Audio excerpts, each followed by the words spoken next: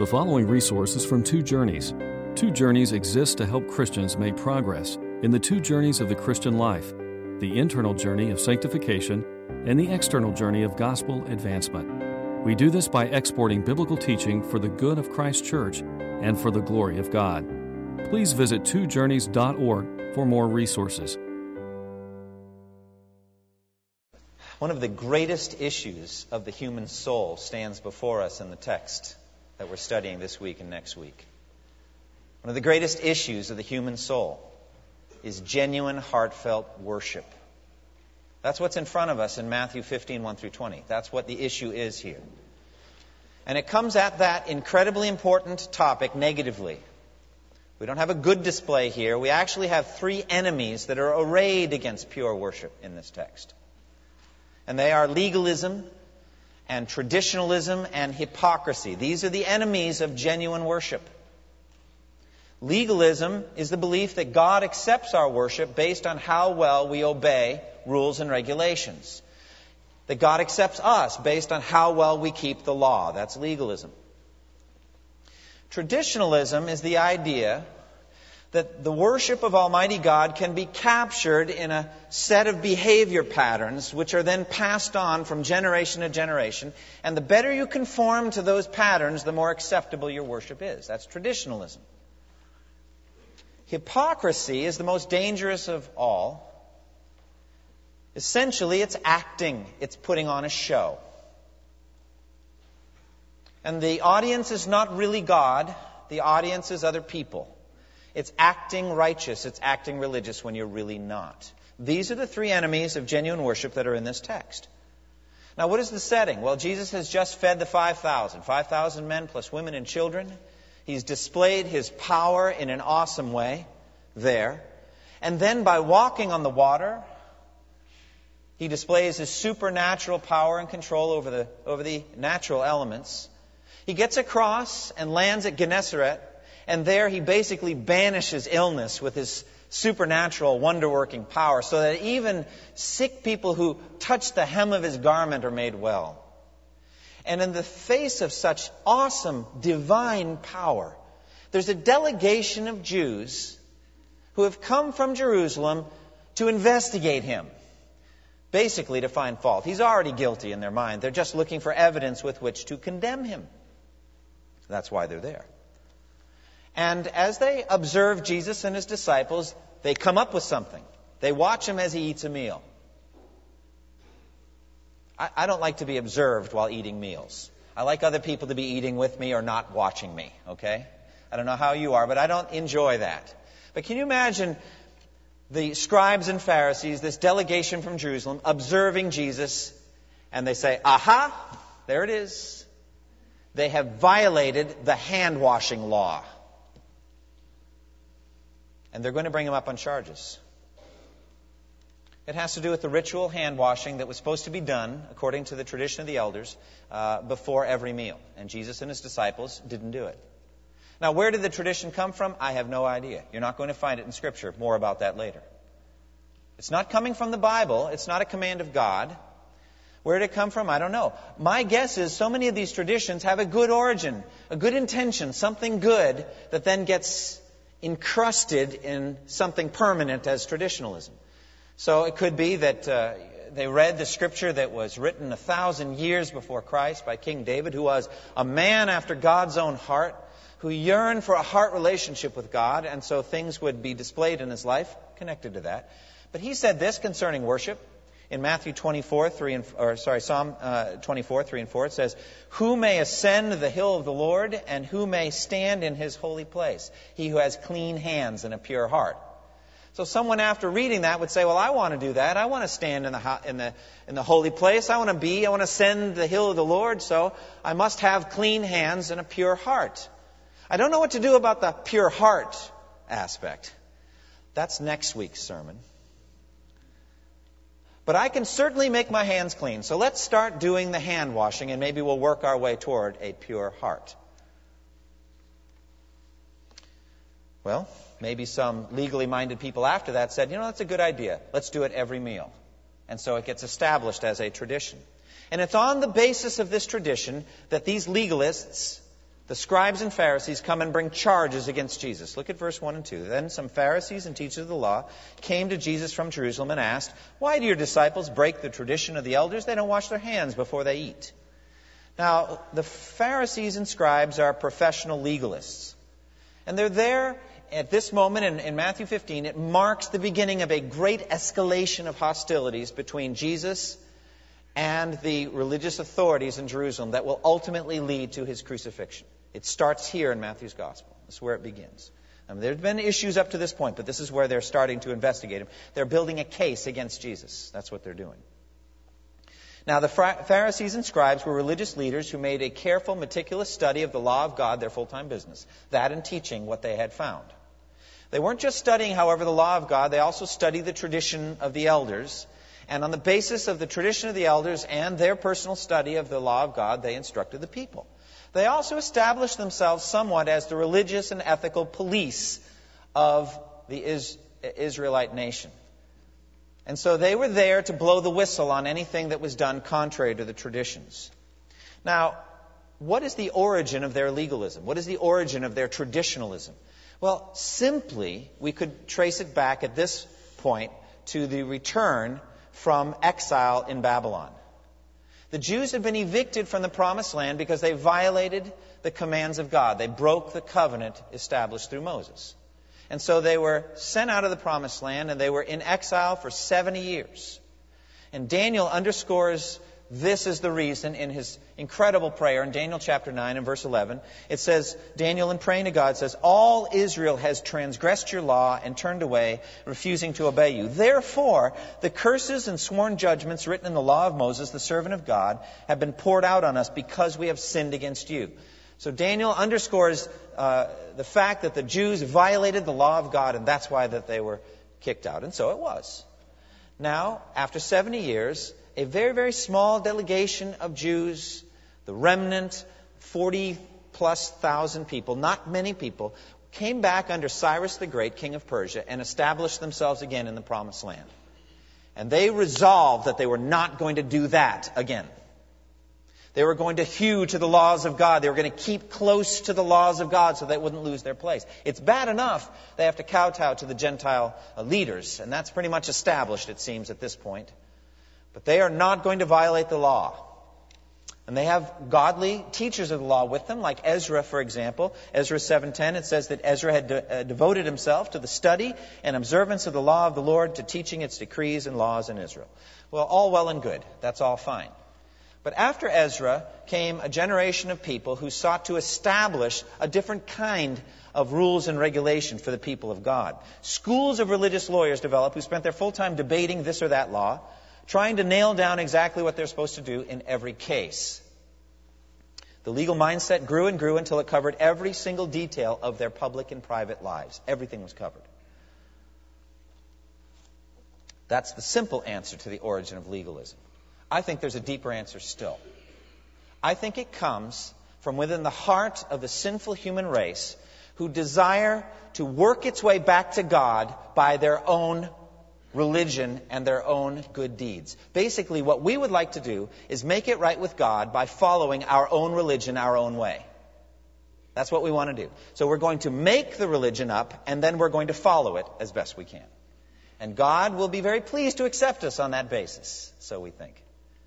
And it goes all the way back, in my opinion, to Cain's offering of vegetables instead of the animal sacrifice that God prescribed. He said, I'm not going to do that. I'm not going to humble myself and go to Abel and ask for some of the firstlings from the flock. I'm going to take what I want to God, and he better accept it because I'm being generous to God. It's the religion of Cain. And I think if you take this and move it all the way through the ages, you're going to get to that ultimately with the scribes and Pharisees. Look at verse 9. They worship me in vain. Their teachings are but rules taught by men. This is a man-made religion, and it has its origin all the way back in the time of Cain. Now, the highest value of the scribes and Pharisees was outward conformity to the legal tradition. They had a whole tradition of rabbis that had given their comments on the law. Rabbi so-and-so said such and such about this or that law.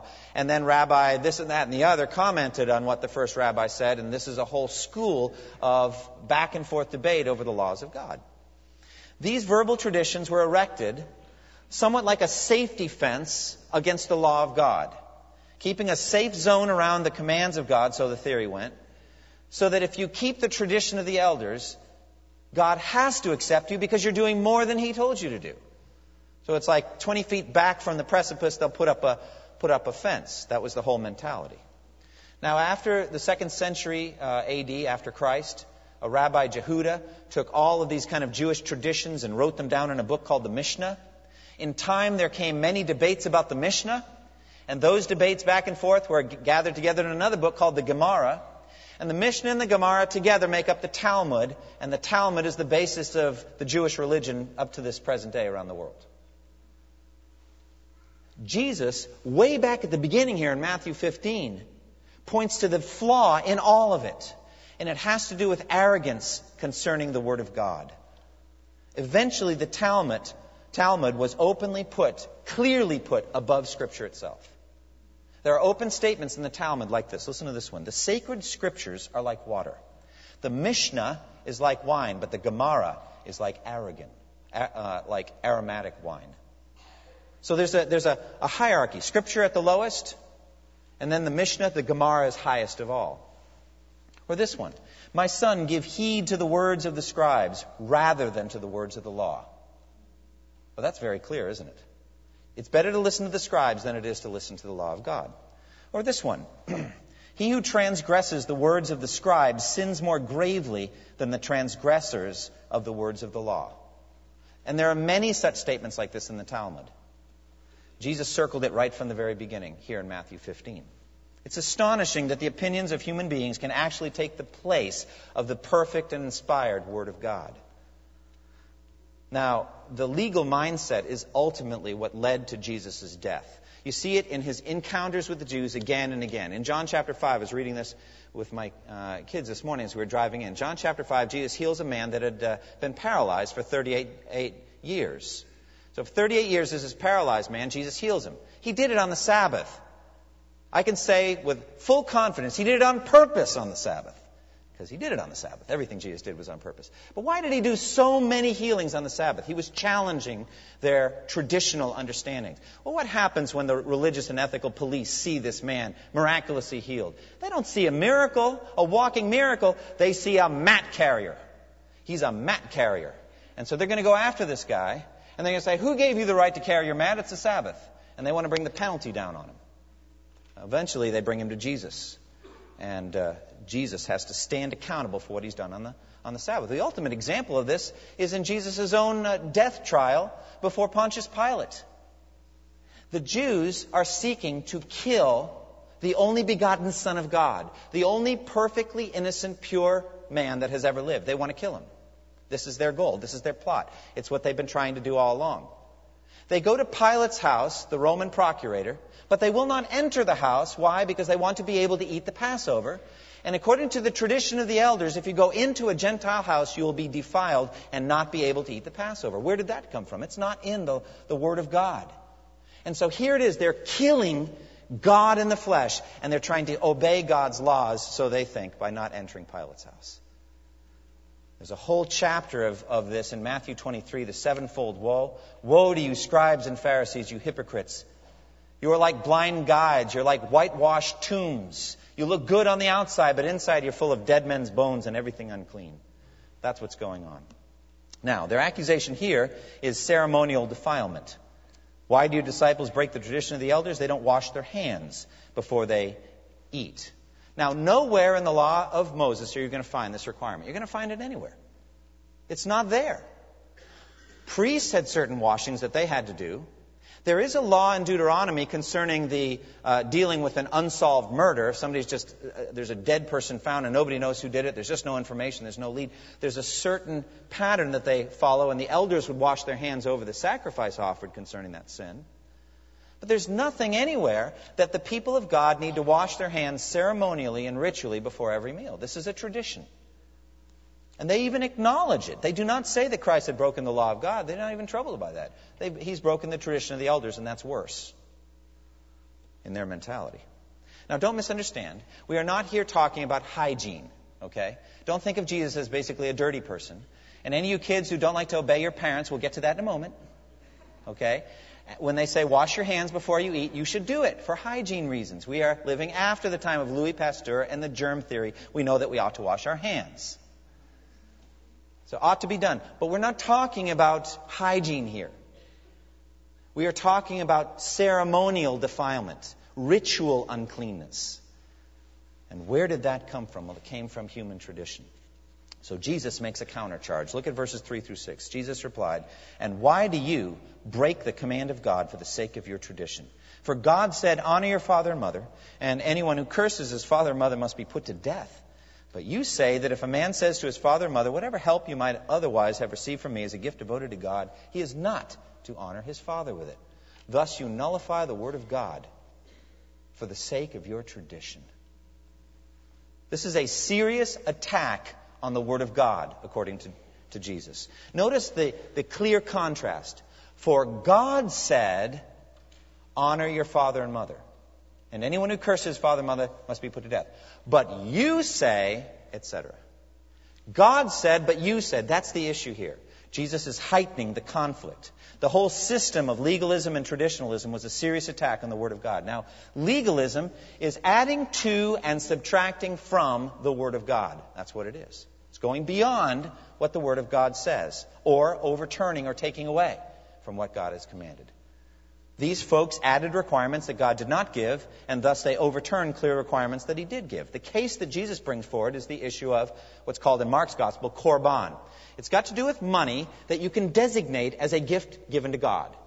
The tradition of the elders cropped up that if any Israelite wanted to devote a gift to God, that took priority, a precedent, over any and everything that they could have done with that money, including helping their parents with it, their aged parents. Well, you know what happens. It's like, well, then all I have to do is just declare everything in my house korban, and I don't have to take care of my parents. You see the legal mindset there. So there's a loophole, and they just drive trucks through the loophole. And that's what's going on. But the fundamental issue in Jesus' mind isn't just the case study of honoring your parents. We'll get to that in a moment. But it has to do with Scripture itself and human response to Scripture and how that feeds into worship. This is an attack on the sufficiency and the clarity of Scripture. The legalist adds new laws because God hasn't given enough laws, you see. We need more laws than God gave. Or because he feels that God's existing laws aren't clear enough. God means well, but He's not a very good writer. And so what you need to do is you need to kind of help Him out by adding some extra laws and clarify what God really intended. We know we can't get what He really intended from the Word. We have to have help. And so this is the mentality. Do you not see how arrogant this is?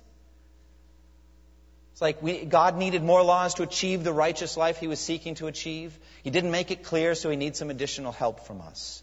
This arrogance is precisely why God clearly forbade the doing of this, the adding to and the subtracting from. He does it again and again. Deuteronomy 4:2, it says, "Do not add to what I command you, and do not subtract from it, but keep the commands of the Lord your God that I give you." That's not the only warning like that in Deuteronomy. Or this one in Proverbs 30:5-6. It says, "Every word of God is flawless. He is a shield to those who take refuge in Him. Do not add to His words, or He will rebuke you and prove you a liar." And then there's the most famous of all. And that's at the end of the entire Bible, at the end of the book of Revelation. You remember that? In Revelation 22:18-19, it says, "I warn everyone who hears the words of the prophecy of this book. If anyone adds anything to them, God will add to him the plagues described in this book. And if anyone takes words away from this book of prophecy, God will take away from him his share in the tree of life and in the holy city, which are described in this book." Very, very serious. If you add to or take away from the book of Revelation, dire consequences come. Now, look what Jesus does. Jesus instead perfectly upholds the law of God. He cites this as an example. This idea of korban, the issue of honoring your father and mother, Jesus brings this up. He's the one that brings it forward. It's the fifth of the 10 Commandments. You know, the 10 Commandments are broken into two categories, two tables of the law. There's the vertical, our relationship with God, and then there's that horizontal, our relationship with other people. This is the first and the most significant of the horizontal relationships. Because God in His wisdom set children into families. And He commanded the children that they should honor and obey their parents. And if they don't honor and they don't obey their parents, they will not honor and obey God. And so this is how this is the foundation of all ethics, is children honoring their fathers and mothers. So Jesus picks this one. Now, what does it mean to honor? I think it's important to do a word study on the word honor. Just get a concordance or a Bible search and just look up the word honor and go through the whole Bible. And you'll learn what it means to honor. And I think we ought to do it because I don't think we know it very well. We're a very informal culture. And we don't do honor very well. And there's an awful lot of informality, if not open rebellion, even in families these days. So that I think children don't really know what it means to honor their parents. I don't know that the parents know what it means so that they can properly instruct their children. I found one as I went through the whole Bible. This is my kids' favorite and mine as well. They have a lot of fun with this one. Now, understand what I'm saying. This is an example of honor. The king of Persia brings in his evil counselor Haman and said, "What should be done for the man whom the king delights to honor?" Now, Haman in his arrogance thinks, well, who does he want to honor more than me? I mean, after all. So he figures it's going to be him. So he says, well, here's an idea, king. For the man the king delights to honor, have them bring a royal robe the king has worn and a horse that the king has ridden, one with a royal crest placed on its head, and let the robe and the horse be entrusted to one of the king's most noble princes, and let them robe the man whom the king delights to honor, and lead him on the horse through the city streets, proclaiming before him, "This is what is done for the man whom the king delights to honor." Parents, would you like that done for you? Children, would you like to do it? We could actually rent the horses. You could imagine. I think very few of us would actually like to be paraded through the streets of Durham. But yet, look at the core of what's going on here. There is a yearning to take an individual and elevate them so that it's obvious to everyone around that this is an honorable person. So all humor aside, God commands children to do this for their parents. And based on Matthew 15, he intends it to the end of life. To the end of life.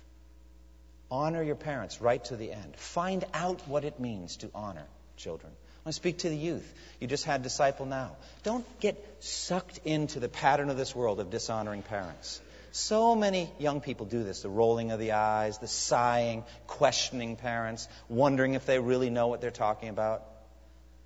Isn't it a good thing that the teenagers have come along and helped the parents because they didn't know anything until they came? I don't think that's the idea, okay? The idea is instead, no, they're not as perfect as you thought they were when you were 4, and they're not like what you're thinking now. But actually, these are established by God as leaders and spiritual guides. Honor them. And Jesus actually went beyond that and brings in a verse from Leviticus, says, anyone who curses his father or mother must be put to death. Do not think that Jesus would ever coddle or wink at children disobeying or rebelling against their parents. He doesn't. It's a very, very serious matter. So Jesus cites this as an example. But there's a deeper charge here that Jesus is getting at. It's not just the attitude of children to the parents. It's not even just the attitude of tradition and all of that. It really just ultimately has to do with worship. We were created by God to worship Him in spirit and truth. That's why we're here. And anything that comes and perverts or pollutes that worship has violated the very reason why we're here on earth. So Jesus goes to the deepest issue of all, and it has to do with worship. Look at verses 7 through 9. He says, you hypocrites, Isaiah was right when he prophesied about you. These people honor me with their lips, but their hearts are far from me. They worship me in vain. Their teachings are but rules taught by men. Jesus is here quoting Isaiah, who had written 7 centuries before him, about a problem, an ancient problem that was still with him in his day and is still with us in our day. And that is the issue of hypocrisy in worship. Isaiah chapter 1, 11 through 14, the prophet Isaiah speaking for God, and God speaking through the prophet, says this, the multitude of your sacrifices, what are they to me, says the Lord? I have more than enough of burnt offerings, of rams, and of the fat of fattened animals. I have no pleasure in the blood of bulls and lambs and goats. When you come to appear before me, who has asked this of you, this trampling of my courts? Stop bringing meaningless sacrifices. Your incense is detestable to me. New moons, Sabbaths, and convocations. I cannot bear your evil assemblies. Your new moon festivals and your appointed feasts my soul hates. They have become a burden to me. I am weary of bearing them. This is what the Lord said about the machinery of religion back in Isaiah's day. It is so easy for the machinery of religion to cover over a heart that is actually far from God. It's very, very dangerous. We live in a nation dominated by churches. You can't drive far, especially more suburban and into urban. You can't drive far without passing a church. They are everywhere. A large percentage of the American population goes to church every Sunday. There is an outward show of religion in our country. But the real danger here is hypocrisy in worship. Now, what is hypocrisy? Well, the Oxford English Dictionary says a hypocrite is one who falsely professes to be virtuously or religiously inclined. One who pretends to have feelings or beliefs of a higher order than his real ones. Hence, generally a dissembler or a pretender. A simpler definition is a hypocrite is somebody who says one thing and lives another. The practice of claiming to have moral standards or beliefs which your own behavior doesn't line up with. Well, those are all fine working definitions. I prefer a much simpler one. The word hypocrite is actually a Greek word brought straight over letter by letter into the English language. It means an actor. You remember the ancient Greek tragedies and comedies? And the actors would wear masks made of clay. Either the faces would be sad if it was a tragedy, or it would be happy if it was a comedy, depending on the role that the actor was playing. It didn't matter at all what the actor was feeling at that moment. What mattered was the performance. And so the performance had to be winsome and believable. This was acting. This is the word hypocrite. It's an actor. Now, some of our culture's greatest heroes are actors and actresses. We may applaud the range and the skill of their acting. Maybe one man could play a president, and then in the next role, a homeless street person. And then in the next role, Napoleon. And then the next role, an idiot savant, institutionalized but able to do amazing things. And we look at this one actor and we applaud the range by which they can believingly portray all of these different emotions and attitudes. They're acting. Now, all that's fine. But it's terrible when you bring it in here on Sunday morning. When you bring it to your worship life.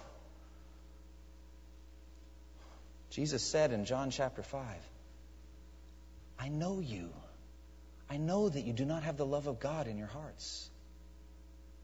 He is the one with eyes of fire who searches our hearts and knows what's inside. We can't fool him, and we know it. The audience isn't God anyway for the hypocrite. The audience is other people. Jesus said, everything they do is done for men to see. Matthew 23. He also said in John 5, how can you believe if you accept praise from one another and yet you make no effort to obtain the praise that comes from the only God? This is the danger of hypocrisy. And so hand washing, ritual hand washing, is just outward show. Show everybody how religious you are. But there's nothing inside. Your heart is far from God. What is true worship? The essence of true worship is a heart inflamed by the Spirit of God, based on God's character and actions as revealed in the Word of God. That's true worship. God, by His Spirit, takes some aspect of His character or some action of His in the past and presses it home to your heart by the power of the Spirit of God, so that your heart is inflamed with that truth. You love God. You yearn for Him. You're moved within. You want to see Him. You'd give anything to be with Him right now.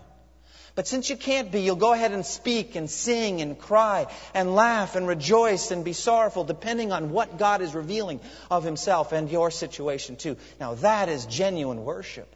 And it is pleasing to God. It is actually delightful to God. It's a fragrant offering, an acceptable sacrifice pleasing to the living God. And He cannot be fooled, and He will not accept a counterfeit. That's the real danger going on in this text. True worship versus hypocrisy. True worship versus traditionalism and legalism. Now, when I speak of traditionalism, do you understand what I mean? It's so important that we don't make a mistake here. Traditionalism is different than tradition. Do you understand that? Yaroslav Pelikan, who was a teacher of theology and church history at Yale, made a vital distinction. It's printed in your bulletin. It's this. Tradition is the living faith of the dead. Traditionalism is the dead faith of the living.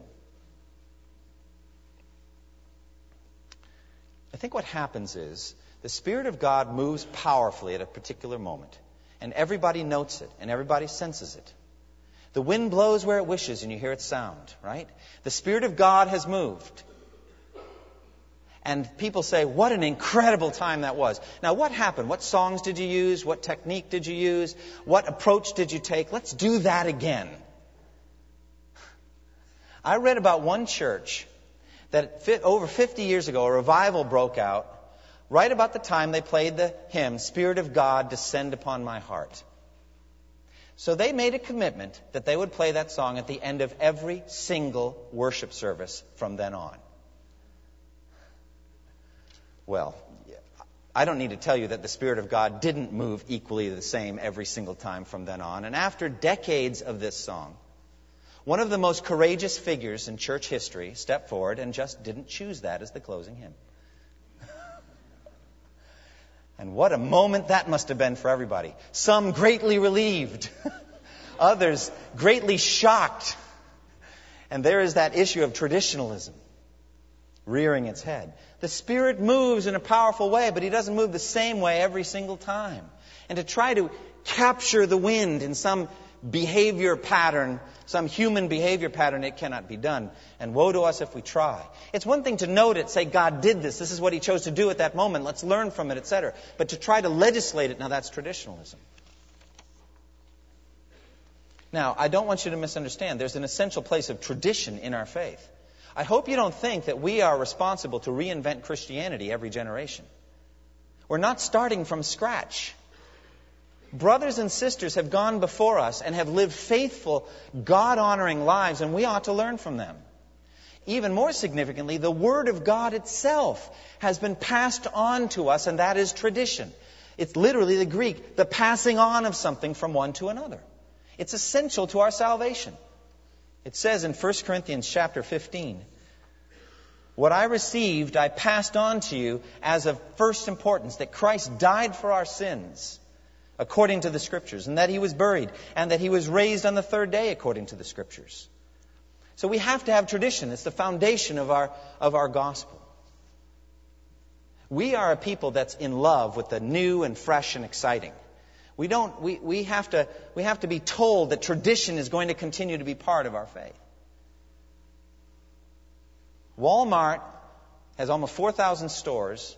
They study the shelf life of an object based on how well it's doing in sales. A new object has about a week or two to prove itself, and then it's gone. The shelf space goes another place. USA Today prints lists of what's hot and what's not. All right? And you can read and find out what's hot and what's not. And that's really exciting and interesting to find out what's in. Some things are moving so fast that even a traditional website can't keep up, but you got to have the blog. And the blog's going to tell you what was hot 3 days ago. Well, first of all, a church should not try, nor can it, keep up with this bewildering change. All right? We have the Word of God is never changing. Jesus said, heaven and earth will pass away, my words will never pass away. But it's churches above all that need to be told not to embrace traditionalism, because it's so easy for something to get captured and say, God wants us to do it this way. And so there's a balance. What then is true worship? Well, 3 key observations. First of all, it is not man-made, but it's initiated by God. It is revelation, then response. Jesus asked His disciples, what about you? Who do you say that I am? Simon Peter answered, you are the Christ, the Son of the living God. And Jesus said, blessed are you, Simon, son of Jonah, for this was not revealed to you by man, but by my Father in heaven. That is the foundation of true worship. It's a revelation of Jesus Christ to the individual heart by the Spirit of God, by the Heavenly Father. He reveals Christ to you. And you realize you need a Savior, that you're a sinner, And that you cannot be saved by tradition or by your good works or your own approach. You know it's not going to survive Judgment Day. And so you come to the cross and you kneel in your heart and you say, Jesus, save me. Maybe that you're not a Christian. You've come here today because you were invited by someone. And you say, oh, church is just full of hypocrites. Well, so it is. So it is. There's not one of us that perfectly lives up to our standards. But a healthy church is where you go get healed of your hypocrisy. And let me say to you, as an unbeliever, you will not survive Judgment Day. You will not survive based on how well you keep your standards. Be honest. Do you keep your standards perfectly well?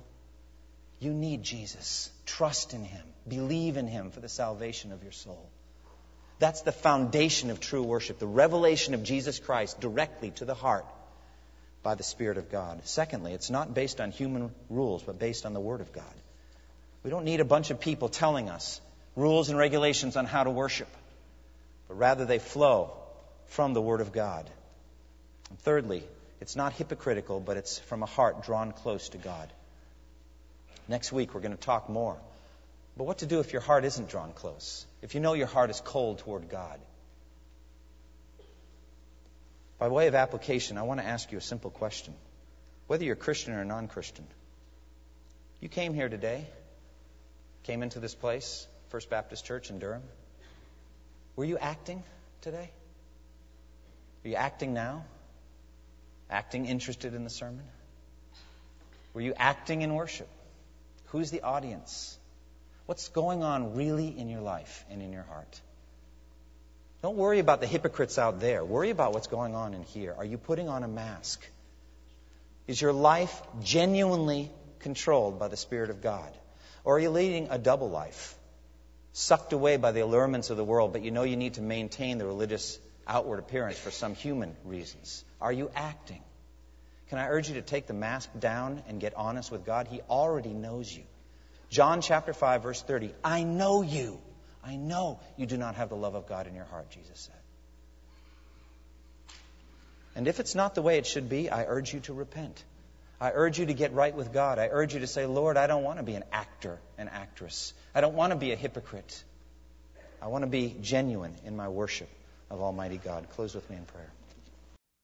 Thank you for listening to this resource from twojourneys.org. Feel free to use and share this content to spread the knowledge of God and build His kingdom. Only we ask that you do so for non-commercial purposes and in accordance with the copyright policy found at twojourneys.org. Two Journeys exists to help Christians make progress in the two journeys of the Christian life, the internal journey of sanctification and the external journey of gospel advancement. We do this by exporting biblical teaching for the good of Christ's church and for the glory of God.